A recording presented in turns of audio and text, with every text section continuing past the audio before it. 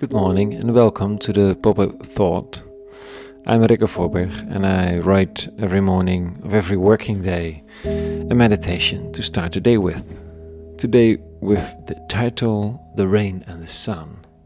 Pop-Up Thought Podcast, Tuesday, June 16, 2020.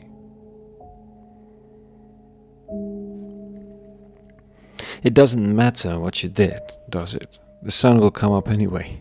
And whether you've behaved properly in life or not, the rain will hit you anyway.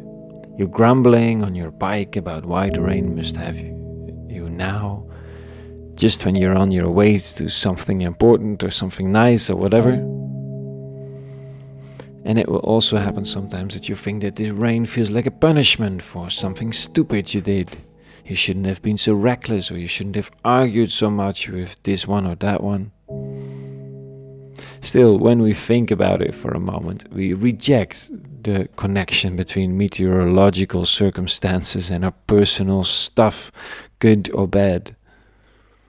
We do know that there's something more to be said than just a God with a shower that he may or may not turn off to teach you something or to provide you with a refreshment on your way.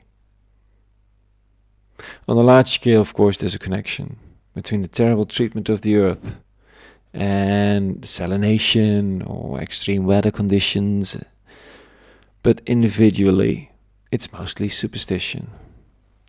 That's what Jesus of Nazareth says. He says that rain and sun are excellent examples of an eternal one who gives without regard for the person itself. And he takes that as an example for us, giving and sharing without seeing the other person as one who deserves it, who doesn't deserve it. Don't let my love, affection, care, granting or sharing depend on the goodness of the other person. Just do good. That's it. He says so this morning.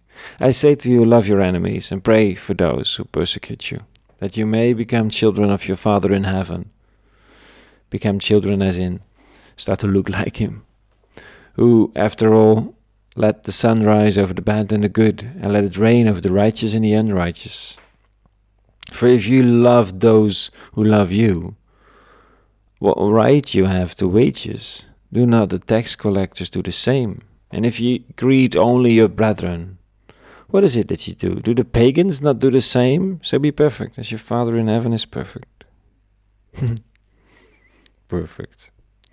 We won't do it for less, right? Be perfect. It's almost funny. Every therapist, just gets really out of his mind from a statement like that. You won't say these things. Be perfect. You'll have humanity on your couch with a burnout. Well, being perfect is the conclusion here, isn't it? Somebody said it's not perfect, imperfect, but it's wholeness, being of one piece. And in this case, very specifically, as the sun and the rain over bad and good, righteous and unjust. There must be people in this world who don't just love their friends and take care of their families. Jesus is looking for a movement that looks beyond those boundaries and begins to love what doesn't ask for love or doesn't seem to deserve love. It is as if there's some kind of yin-yang, light and dark balance, and Jesus wants to upset that balance for the better. It's time for the light tones of the yin-yang happening, for the yin-yang to take care of the dark tones. It's not the intention that good and evil keep each other in balance. It's the intention that good clears up evil. That's the ambition. And for that you need people who, just like God himself, don't see a point in loving and caring for people you don't actually grant anything, who you normally wouldn't love. There are countless examples of forgiveness and love beyond those kind of boundaries. From Holocaust survivors who forgive a camp torturer, from deceived lovers who forgive their loved ones, from a black demonstrator who just takes up a white right-wing extremist, an anti-demonstrator from the angry mob and carries him to safety to save his life. Maybe yin yang is still too optimistic. Maybe the light's a lot smaller than the stubborn dark. And it is important to pay attention to the light.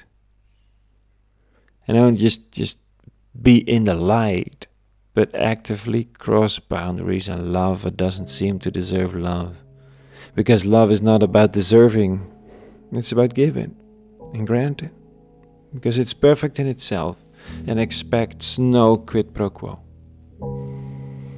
That you are loved in this way, is the core idea of Christianity. It's a direct invitation to love this way yourself. Just try it today sometimes. The rest of this 24 hours. So, that's it for today. And a blessed Tuesday. And peace. And all good.